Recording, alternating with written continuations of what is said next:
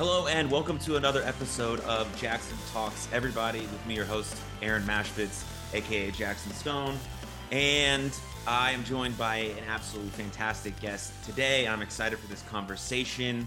Lauren Johnson, welcome to the show. Thank you so much for having me. And just to off the top, because I'm sure people are going to listen to this that follow you. I know the name thing is a bit weird, so I'll just cover that right away. My actual name is Aaron Mashvitz. I used to be a professional wrestler named Jackson Stone. And so I created this podcast, Jackson Talks Everybody, when I was actively wrestling. And now that this is episode 114. So I'm 114 episodes in. I haven't figured out a strategy on the name change yet. So we're just going to go with it and use both names as we go. But thank you so much for joining me today. I'm really excited for this conversation. Same. Before we kind of get into like the meat and bones of your expertise, I have a very important question to ask you. It's kind of the theme of this podcast. I'm sure you've maybe been asked it already today, but this question kind of gets thrown around as a version of like hello. And so on this pod, I like to create a space for it to be answered openly and honestly. So Lauren, how are you doing? Like really, like how are you actually doing? First of all, I love that. I've never had anybody open a podcast that way before. So I'm a big fan of that question. Honestly, I'm doing really well today. For people that are listening that, may not know me, I am currently 36 and a half weeks pregnant, and I am a couple weeks out from giving birth. And so there's been good days, bad days, and everywhere in between. It's a little uncomfortable at this stage. However, today has been a good day. I got really good sleep last night, which has been few and far between these last few weeks.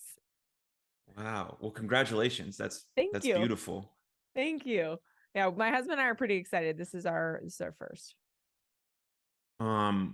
Being pregnant, have you just been still in full swing with running your business and being an entrepreneur and coaching people? Yes. I've slowed down a little bit, which my husband is very happy about. I have to say that when I started pregnancy, I knew that the biggest challenge for me was going to be to slow down. I work at a fast pace, and I love the work that I do. So to me, it's not necessarily work all the time, although there's parts of it that feel that way. For the most part, I really enjoy what I do. So for me, it's hard to slow down. So I have put a couple boundaries in place. I've learned to delegate along the way, which is not my, not a natural born skill for me. So it's been really good. But having said that, I foresee myself at least working with my one-on-one clients and my retainer clients up until I deliver. That's fantastic. Yeah. That advice, slow down. I'm wondering if you've ever given that advice to one of your clients, and I have trouble like taking my own advice sometimes. Do you find that to be true for yourself, or how was that journey for you? Oh yeah. Oh, I had somebody say this to me. They said, Lauren, well, you shouldn't have an issue with that. You're a mental performance coach. You teach this. And I'm like, are you kidding me? It's the hardest to implement on your own. And which is why I invest a lot of money in my own coaches. We all have blind spots. And it's so much easier to point it out in others than it is ourselves. It's so much easier to give advice to somebody else than we do ourselves. We oftentimes, will put ourselves, lower on the totem pole than we put others. And it's definitely a habit of mine and a pattern of mine that I'm very aware of over the years, but really aware of, during my time being pregnant. My husband, I will never forget this. And this is, getting a little personal here, but he did, one day he stopped me and he said, Lauren, it's not just your body anymore.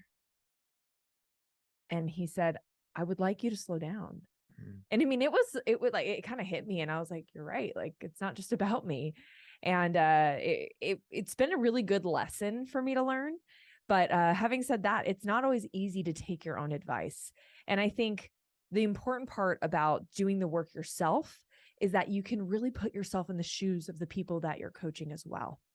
And so while I have given this advice before, I think it also gives me another perspective, when I have to exercise it for me, to be able to relate to, my clients on an even deeper level. Hmm. Speaking of mental performance coaching, as you're the expert in that area, it's also a subject I'm deeply interested in.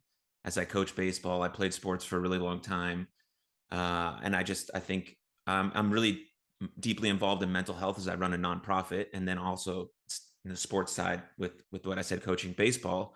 And so I'm asking you, maybe this is a hard question, but it's um, but like when you're building something amazing, right? You want to start with a foundation, right? If you don't have a great foundation, the whole thing is going to fall apart.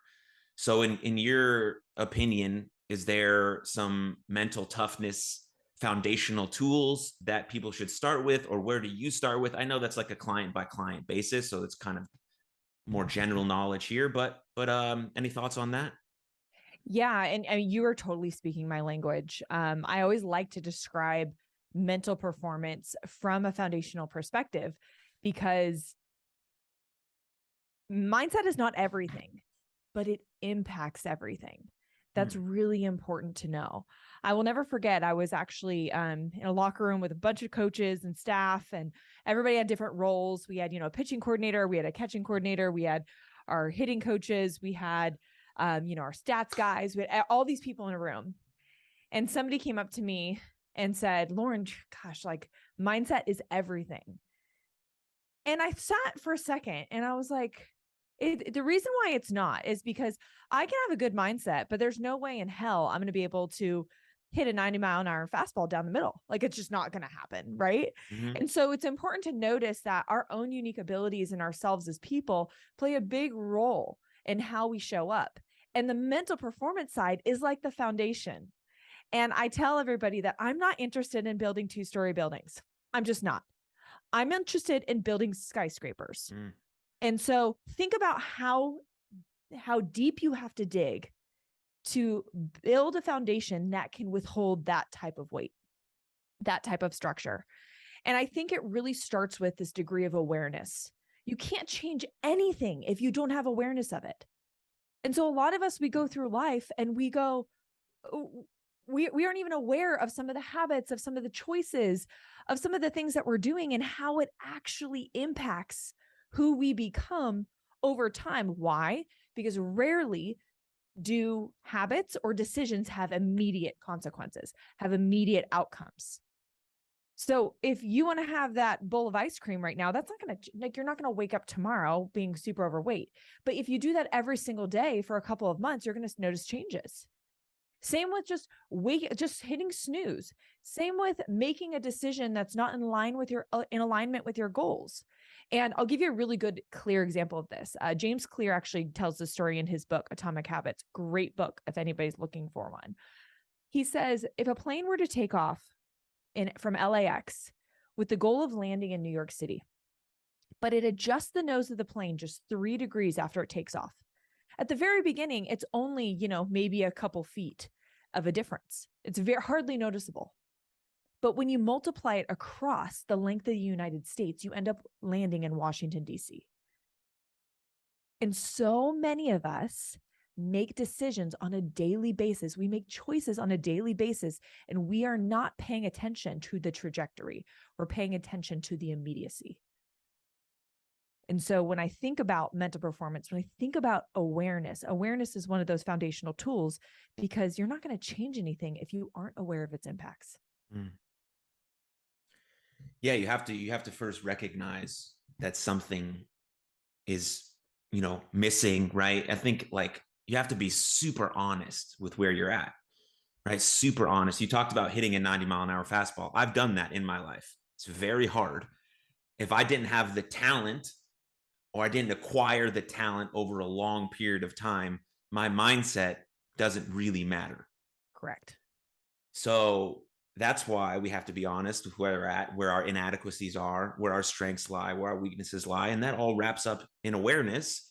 And then we have to actually go into action, which I'm sure you were going to go into next or at some point during this conversation. But yeah, you have to recognize what's going on and then figure out where to go from there, make a roadmap or use a coach or whatever the case may be. Yes, absolutely. It's so important because, the people that win biggest with me in terms of clientele, is number one, they're honest. Mm. They're willing to look in the mirror and be honest. No matter if it hurts or if they're embarrassed by it, they're willing to be honest. Without that, I mean, that creates such a bottleneck in the work that I do. Number two, and this is actually one of my favorite quotes by one of my good friends, Justin Sua. He says, "You're never too good to get better." He's amazing. I also follow him. Isn't he the best? I know. Yeah. He was actually my first mentor. Great. He seems like an incredible mentor. He is. And so a lot of my clients, they have to understand that they're never a finished product. It doesn't mean we don't celebrate our wins. It doesn't mean that we don't recognize where our strengths are, especially along the way. But we have to understand that we're constantly evolving. We're always under construction. And number three is they are willing to do what is required to get the outcome that they want. You know, I always have, when people come to me and they say, "This is what I want," the question I always ask them afterwards is, are you willing to live the lifestyle required to achieve it? Some people aren't, and that's totally okay. But before you start a goal, before you go on this journey, you first have to accept what comes with it, what will be required. And if you're not for that, if you're not for getting up at 5 a.m., if you're not for being consistent, if you're not for having to sacrifice the things that you want now for things that you want later, then maybe you have to readjust, and that's okay. But those are the three things that when clients come to me, I have to make sure that they are in alignment with those three things, because those are the people that win the biggest. Yeah. Like, you hear all the time, like, people want to be like LeBron James, for example. Well, do you know what he does every day, or what he has been doing every day since he was like 14 when he was on the cover of ESPN, the magazine? Like, that's the price. Are you willing to pay it? And if not, like you said, that's totally fine, right? You can be elite in something else and in some or the other domain, or you can live a joyous, fulfilled, meaningful, purposeful life, not being or not striving to be the best in the world at something. Striving to be the best in the world at something is incredibly hard because you're the best in the world at something. And that's unbelievable. And I think people misconstrue that idea when they're thinking about these people that they see it via the television or on Twitter who run these Fortune 500 companies, or anything that seems impossible that people have actually done. So that's a very interesting thing. I agree. You know, everybody wants the benefits of being great. Few want the responsibilities of it. Yeah. Yeah. So I have to check with them. I love when people come to me with these big goals and these big aspirations. I'm like, awesome, sweet. But I have to make sure and check in with them. Do you know what's going to be required of that? Yeah. Because if you come to me halfway through and you're like, I can't do this, which is totally fine. And trust me, it's happened before. And our desires and our wishes and our whys and all that kind of thing that can evolve over time. But I always like to make sure and do this like gut check before we really dive in, so that we have an idea, because this is why, you know, if you've ever made a New Year's resolution and failed, this is what happens a lot of the times is we consider what we want. We don't consider what could get in the way. We don't consider what obstacles we might face or what adversities might come up, both from an external and internal perspective. You know, there's always things outside of our control that could happen, but what about your internal things? What about like your self-doubt, your self-talk, fears, all those things that end up controlling the decisions we make on a day-to-day basis? It's like those kinds of things I also want to tune into. Like, do we understand that you're going to have to overcome some of these things, that you're going to have to overcome some of those fears if that's what you want? You're going to have to develop a new relationship with that thing that you've been scared of. And if we're willing to do that work, let's go. Like, I'm alongside. Yeah. Ready to just get in the trenches and get after it a little bit. Right.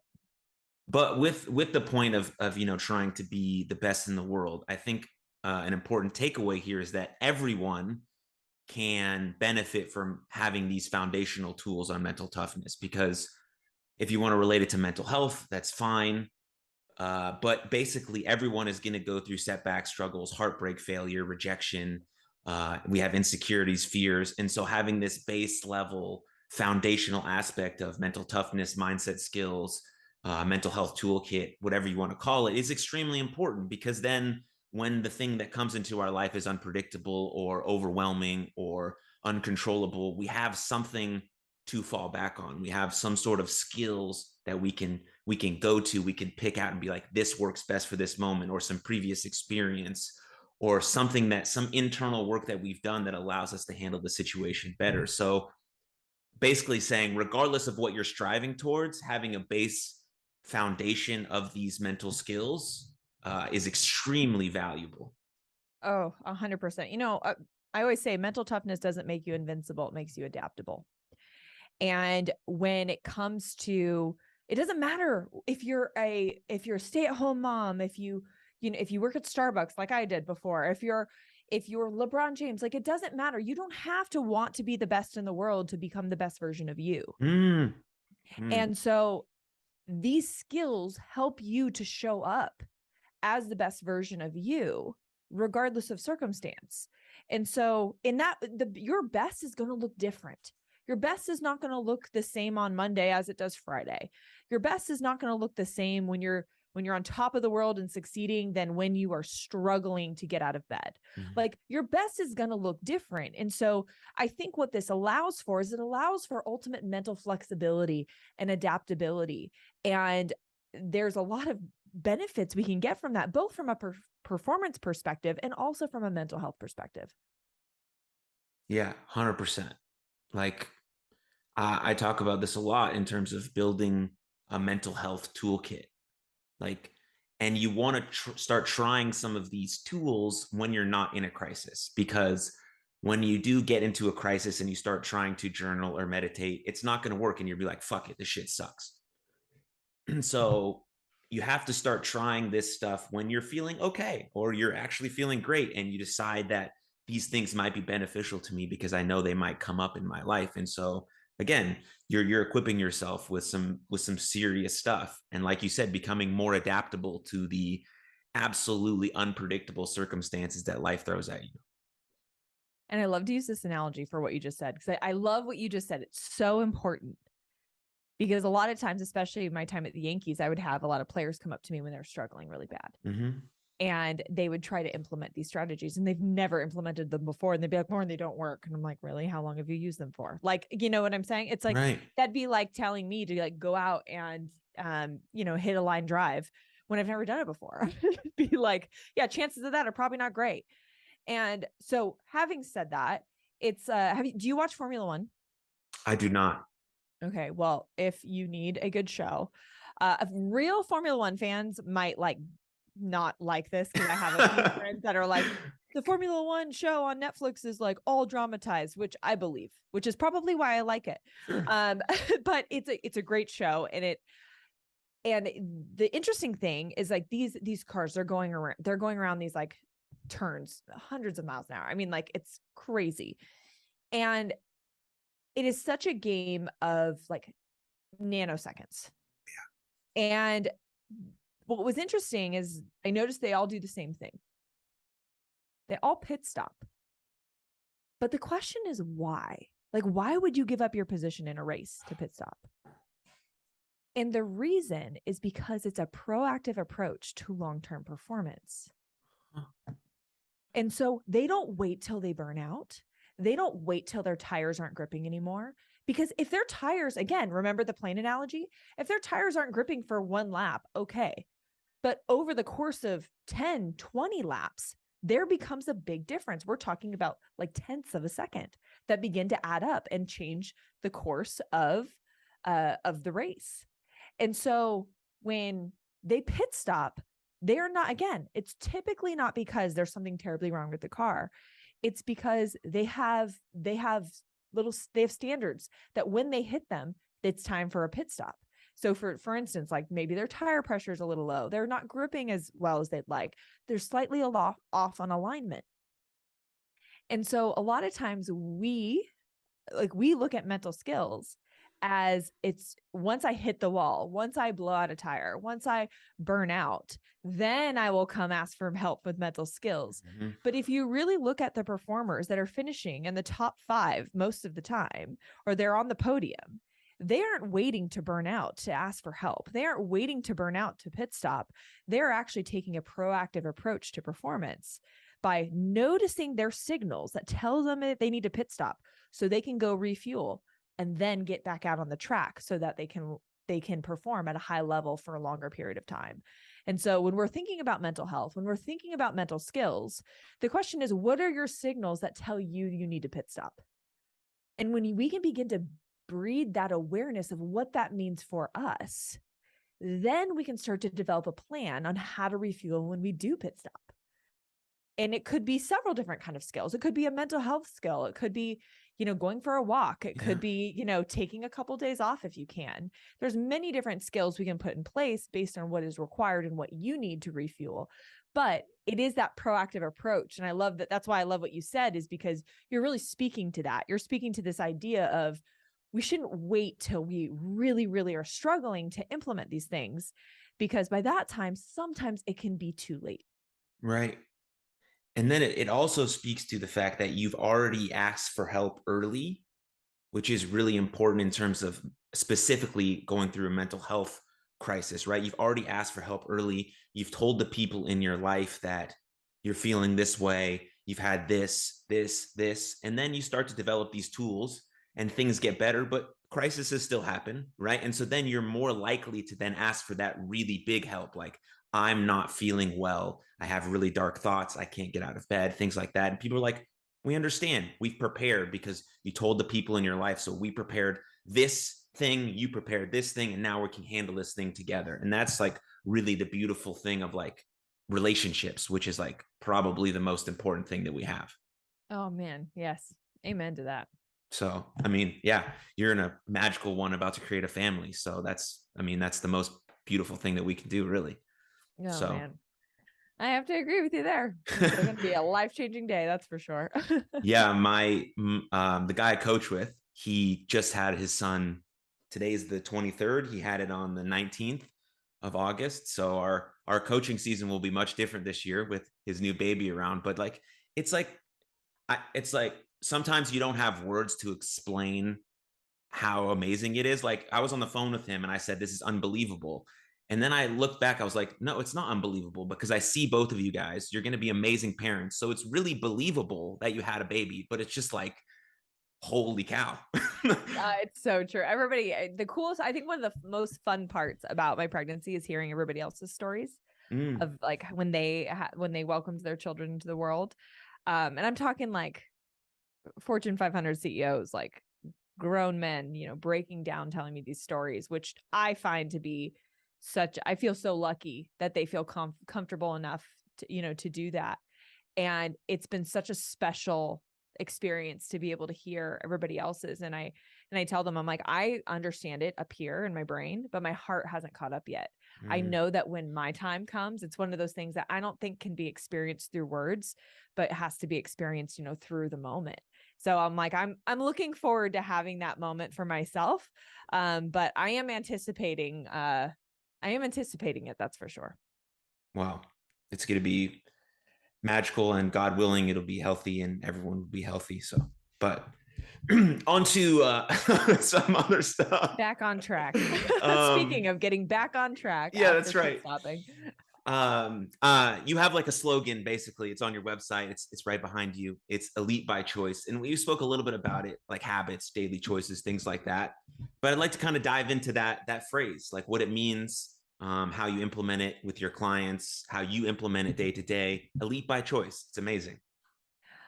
Yeah. When you really boil down, performance, and I'm using performance as a very broad term, not just in sports, not just in business, not just like, end results. I'm talking about as individuals, whether it's in a relationship at home or with friends, or just how you show up in the world, is that when you really boil down performance, it all comes down to the choices that we make. And I believe that you become elite by choice, not by chance. There's a lot of people that are like, oh, that person's really lucky. We see these end results of people, right? We see Mhm. these when they start to hit stardom, we see when they start to have these incredible results, or they win a World Series, or they win a Golden Glove, or, an MVP award. And we go, oh my gosh, that person is just so talented. And while yes, talent does play a role, it really comes down to the choices that they make. And I've been in pro sports, enough to know and be able to see this play out, is that talent alone will not get you where you want to go. There's a lot of players that were so talented that never made it. And it really didn't come down to talent at all. It came down to the choices that they made and where that trajectory took them. Mhm. And so when I look at becoming an elite version of ourselves, whatever that is for you, it really comes down to your choices.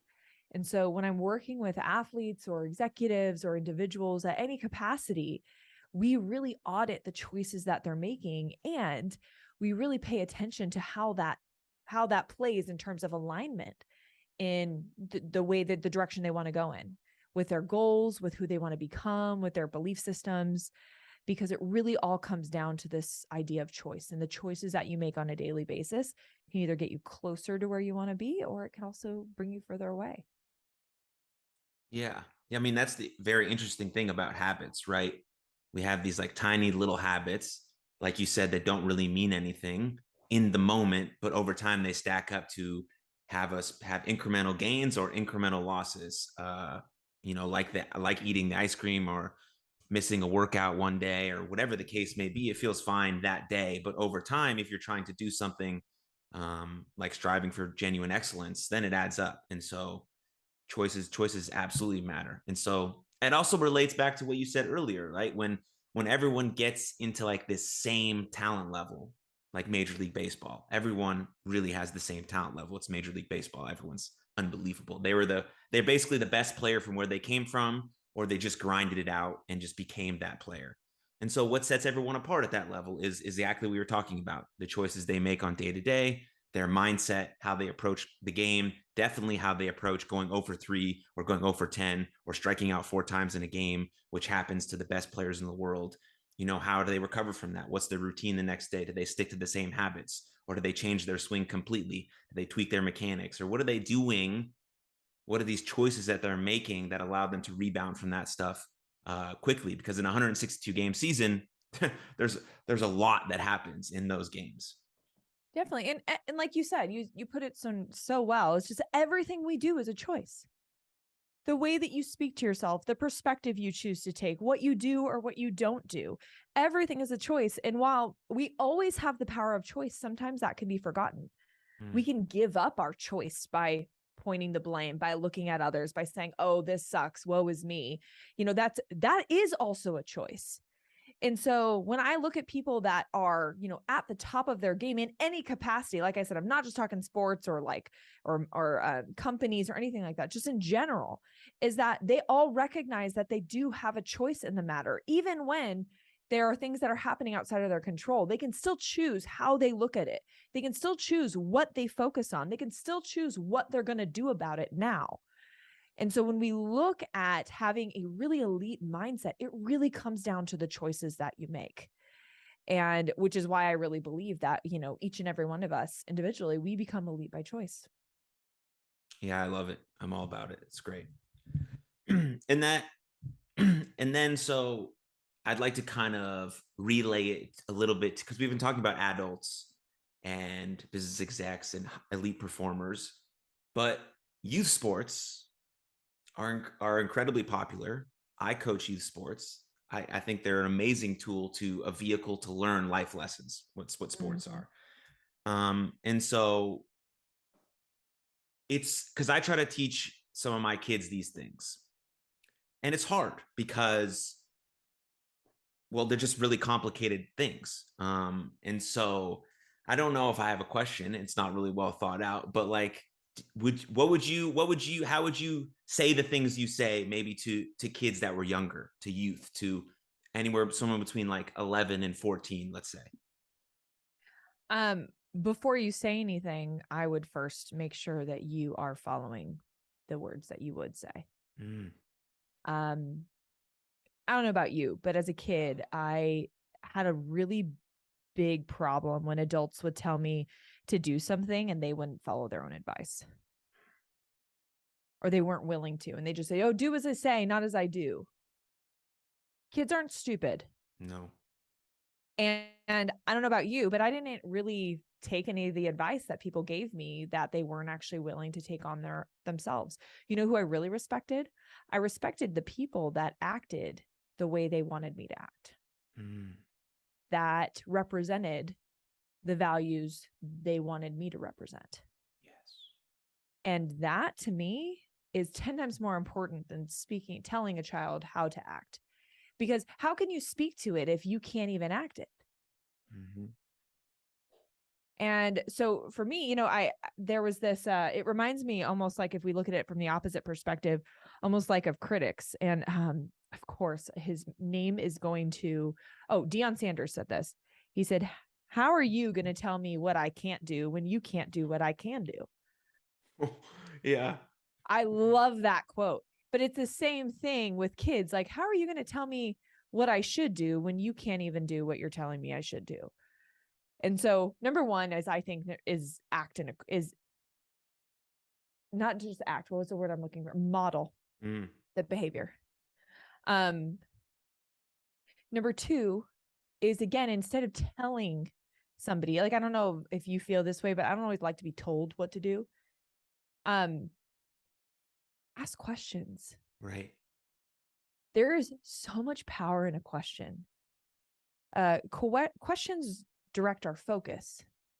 And so let's say your child is struggling to focus on maybe the good of his situation, or how this could benefit her, or how there's an opportunity in the obstacle, or anything like that. Is, why don't you start reflecting questions back to them and have them answer them? Like, we can lead to help them lead with curiosity. Well, like, oh my gosh, this sucks. Well, what if it didn't? Well, what if I fail? What if you succeed? What would that look like? And so I think we could also use a lot the power of opposites with kids, because I think that it offers this alternative perspective that allows for more of a 360 view. And what the science tells us is that sometimes when we are so locked into our situation, we're so zoomed in, we have a hard time seeing the big picture. And when we can exercise zooming out, we actually can, our brain starts to actually relax a little bit. We become more rational thinkers, and we can see things from a bigger perspective. You know what it's like? It's like trying to find your way on a map being 2 inches from it. It's really hard to see where you should go. But if you step back, you go, oh, I see what street I should be taking instead.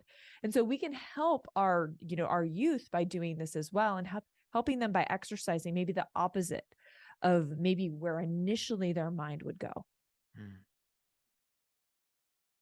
Brilliant. Like, embodying the behaviors, right?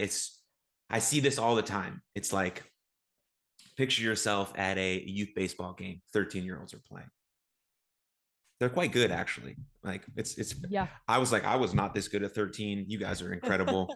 I think you should coach yourselves. This is awesome. I'm just gonna be a fan of this game because I love baseball and this is fantastic. And so you have a coach on the other side of the team. He's using the common phrases that everyone uses. Calm down, relax. His shortstop makes an error. He grabs the bucket of baseballs and he yeets them into the dugout. And then comes back to where he was standing, where there's no bucket. So now he has to stand instead of sit. And he's like, everyone calm down, relax. It's all good. That's the opposite of embodying any sort of behavior. Like you said, kids are not dumb. They're actually incredibly smart. The things they have to go through, the things that they're dealing with, all of the changes that are happening, their friends, their everything. They're playing sports, they have school, they have this. They're just like incredible little people, and they're amazing, right? And so they see you acting this way, and then they hear you saying words that don't align with that. They're like, what? Because communication isn't about words. It isn't just about words, right? We communicate with our body language. We communicate with our facial expressions. We communicate with our actions. And so when your words and your actions aren't in alignment, you're communicating two different things. Or what you're communicating is, this is how I want you to calm down. Right. I want you to throw a fit, and then I want you to calm down.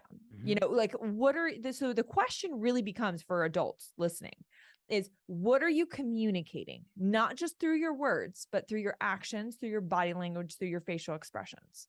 Like, what are you communicating? Because you're 100% right. As a kid, what that's telling me is, oh, like, I need to lose it. Or is that what you mean by calm down? Right. You know, I that would be a tough one for me. And so the question first is, like, if for any adults, is I would say, how are you regulating your emotional state when emotions are high?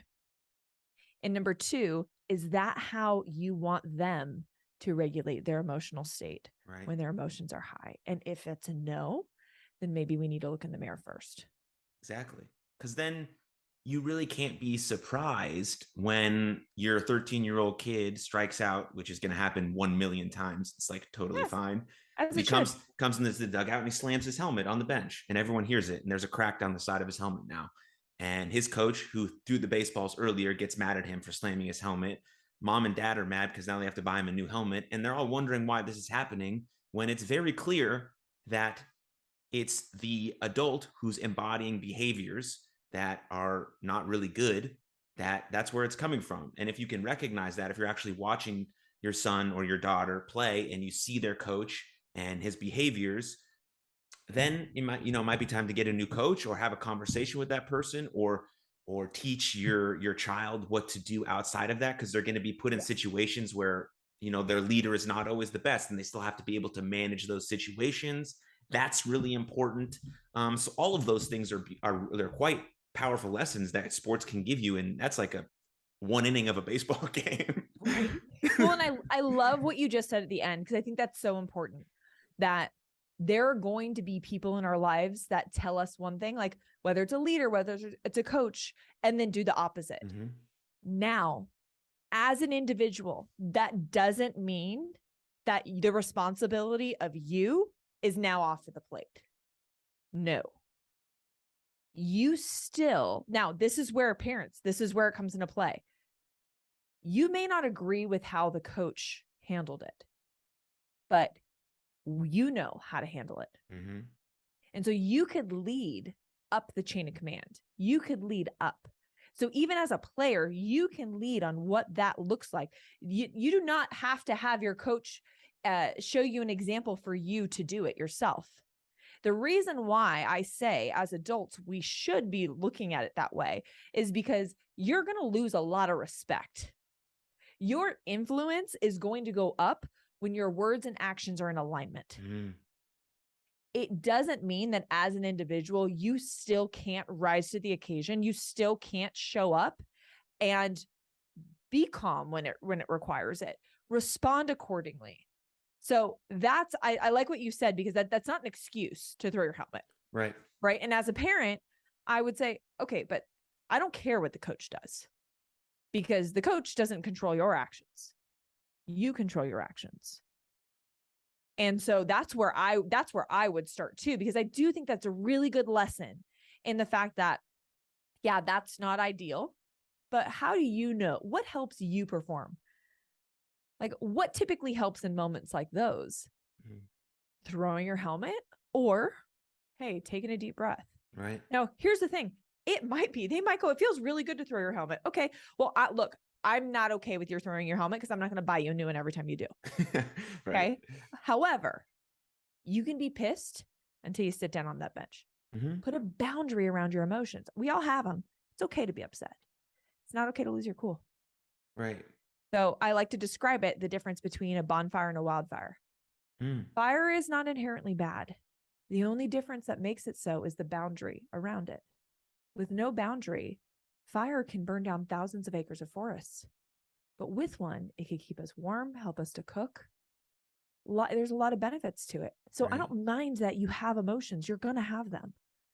But we need to create a boundary so that it doesn't turn into a wildfire. It doesn't completely take you out of the game. And so I think that understanding the boundaries of your emotions, meaning like when they're good and when they start to cross over and cause damage, is important. And then we can create systems around that in terms of like, all right, I'm going to allow myself to be pissed until I put the bat, till I put my bat away. I've had players hold on to that bat the entire inning. And I'm like, I don't care. That's fine. But the second that goes back, we're moving on. Right. Exactly. So I just love what you said, because I just think that's such an important point to make. Absolutely. It's the coach doing what he did may be a reason, but it's not an excuse. Correct. And that's important to understand for everything that you do in life, in or outside of sports. Yes. And so the second thing you said was listening or asking questions.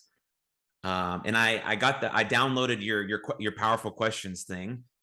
And it's just like so true though. Like listening, we kind of forget that listening is like one of the most powerful things, because if we actually just listen to someone, they tend to be able to figure it out themselves. Mm-hmm. Now, granted, if you ask the right questions, if you have the right space, if they feel safe, all of those things matter. But kids do the same thing. Like you ask the right question after a game, that's not coming from a place of, I spent all this money on private lessons and you went 0 for 4. How could you do that? Instead of, did you have fun today? Or what do you think that we can work on together next week? Because I think you're giving great effort out there and that's awesome. Yeah, things like that. It's a really good question. Hey, do you want to talk about this right now? Also, yes. Fantastic. Like it doesn't have to be rocket science. Like we can also just simply ask and give people the autonomy and go, hey, do you want some space? I'll tell you right now, my mother knew this, that I didn't want to talk about soccer. I played soccer like my whole life at a collegiate level. And I didn't want to, if I had a bad game, I did not want to talk about it for at least an hour. It was like an hour afterwards, I was far enough away from it that I could finally speak to it. Before then, I did not want to talk soccer. And she knew that. And so sometimes she would bring it up, but she would give me the autonomy to say, hey, can I get a little bit more time? And there was something so powerful about that, because it always gave me the space to come back. And it actually made me want to. Yeah. And so there's nothing wrong with also asking, like, a lot of my players, I had this one player who he's a pitcher and fantastic, like insanely talented, has had a couple cups of coffee already. And I can see him having a very, very long career at the major league level. And I asked him one day, because people would run up to him when he'd get yanked from a game and he's all pissed off. And I'd say, hey, do you like to talk right after you get pulled out of a game? And he said, no, I'd actually rather like you let me come to you. I was like, great. That's awesome. And so I never went up to him when he was having a really bad game or he got yanked. And suddenly he would come over, he'd put his arm around me and be like, man, what happened out there? Mm-hmm. Let's talk about it. Right. But there's something about giving people the autonomy to do that actually creates like you said, a really safe place for conversation to occur from a really honest perspective. And there's a lot more to be gained from that than just letting somebody have it. And again, not saying that there's not a time and place to challenge somebody. Depends on the relationship you have and all of that. But I just also think that that's a great question to ask. It is. And it all really boils down to the most important thing of creating honest, genuine relationships. That's right. Because nobody does anything great alone. We need each other. We're in this together. A lot of sports are very individualized, of course, but there's always the team aspect of doing great things with other people, whether that's your family, your teammates, your peers, your colleagues, your partner. Building those genuine relationships is wickedly important, and it's based on how you listen and the questions you ask, and the accountability you have for yourself and things of that nature. So, yeah. But I have a couple more questions for you, and then I'll let you go. One is, I know you work for the Yankees, but now you're running your own thing. You're in full swing of being an entrepreneur. How is that going? Oh man, what a loaded question. No, yes, I'm kidding. I absolutely, it's great. It's so funny though. I have to be honest. I never thought I would be running my own company. I always thought that I would be at the Yankees. I'd be a lifer at the Yankees. I mean, that was my dream job. And do you know when you have this idea of what you want, and then things start to evolve for whatever reason, whether it's, from a personal perspective or otherwise, and your gut starts telling you different. And the thing I learned is that when you ignore that little voice, it gets louder. Mm. And so by the end of my time at the Yankees, I couldn't ignore it. And there was something pulling me to go on this new journey and this new adventure and this new challenge. And there were some areas of growth that I knew I would only get if I, spread my wings and took this leap. And it's led me to where I am now. And I will tell you, like I said, it was never my intention when I started my career in mental performance, but man, am I glad I got here. It's opened my eyes and allowed me to explore these other areas of mental performance I didn't really know were possible at the time. And I'm loving it. And while it comes with its own set of challenges, like you and I were talking just before we were on here, entrepreneurship, it's a big puzzle to me. And I really like puzzles. And so there's something really fun about, or I should say fun's maybe the wrong word. Fun is part of it, but I'd say there's something really exhilarating about having it all be like on you. Right. And not having a clear answer or path to success, but there's so many ways. So when you start to gain some traction, when you start to do well, there's something really addicting about that. So I'm absolutely loving it. For all that to say, I'm really loving the journey that I've been on. Yeah, I'm in alignment with like everything that you said. Like I was a professional wrestler for a long time, and just in March I retired, and I just kind of never thought that would happen. My goal was to be in WWE. I was on my way there, and then I had some very monumental, personal, tragic things happen in my life that set me down a different path. And then a couple years later, I just like felt this thing in my stomach like you did. And I was like, I don't want to spend any more time doing this. I want to spend all of my time in this podcast, with my nonprofit, with just trying to be the best me and building this thing that I'm trying to build. So yeah, man, that's super cool. Entrepreneurship is, again, it's very wild. Oh, it is. But I like that, because like you said, it's on me. And sometimes I feel overwhelmed by that responsibility. But most of the time I'm like, yeah, this is it. Like, I'm ready to roll with this. Like, I'll take this. This is mine. And whatever happens, happens. But I know I'm going full throttle through the trenches all the way to wherever it goes. So yeah, really cool. I love that. I think, actually, again, my mentor and obviously now very good friend, Justin Su, I said this to me once. He said, Lauren, when you use your values as your compass, you can never go wrong. And so I know that a lot of the things I'm doing are very in alignment with my values. And one of my biggest beliefs, or one of my biggest fears, I should say, is regret.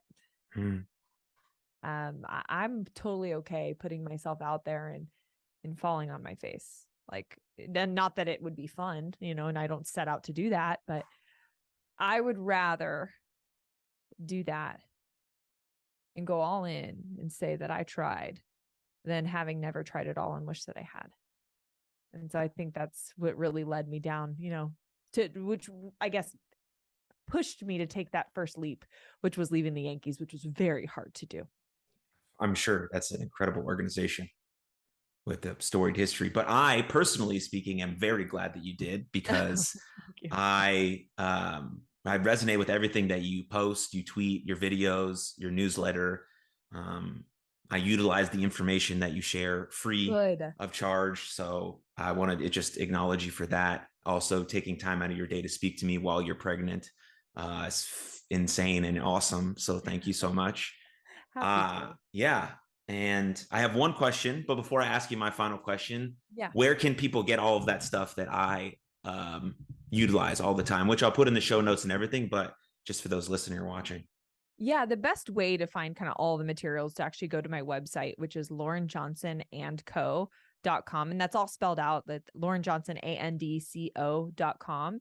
And you'll find all my social media handles there. Turns out there's a lot of Lauren Johnsons in this world. So when I got married, I went from a very unique last name to a not very unique last name. And so all my social handles are different. So going to my website will help you look at all of those. And then also you can sign up for my newsletter there and get notice of any of my upcoming events. Yeah, it's a great website, easy to navigate. So highly encourage going to it and checking all that stuff out. And so my last question, I stole this question from one of my favorite podcasters named Tim Ferriss. I don't know if you ever listened to his show, but he asked an awesome question. I think I might know the answer to the question, but I'm going to ask you anyways. If you were to create a billboard, Lauren, and millions of people were to see that billboard every single day, what would you put on that billboard? Ooh. This is such a good question. Thanks, Tim Ferriss. Yeah, thanks, Tim Ferriss. The reason why I'm hesitating with this one is because what you think I would put on there is elite by choice, or my phrase, you become elite by choice, not by chance, which is fine. But I actually think that I would put something else up. And I think because it's a reminder that you will never outperform your own belief about you. Ooh. Because I think a lot of times our beliefs that we carry, sometimes we're unaware of. And so I would want people to reflect on, if I'm not performing where I'm at, how do my beliefs need to shift? So I think that's what I would put on there. Beautiful. I would throw it on a billboard right now if I could. But yeah. Great question. Thank you. Again, I cannot take credit for it, but I will give credit to Tim Ferriss because I listen to his podcast regularly. But yeah, that's all I got. Thank you for joining me. Thank you for this conversation. Thank you for sharing your insight and your wisdom. And yeah, thank you. Oh my gosh. Thanks again for having me. This has been incredible. Awesome. I really appreciate that. So thanks for watching. Thanks for listening. This is episode 114 of Jackson Talks, everybody. Share this with a friend, like and subscribe on YouTube, Spotify, and Apple. But more importantly, have a great day wherever you're watching or listening to this. And please take good care of yourselves. Cheers.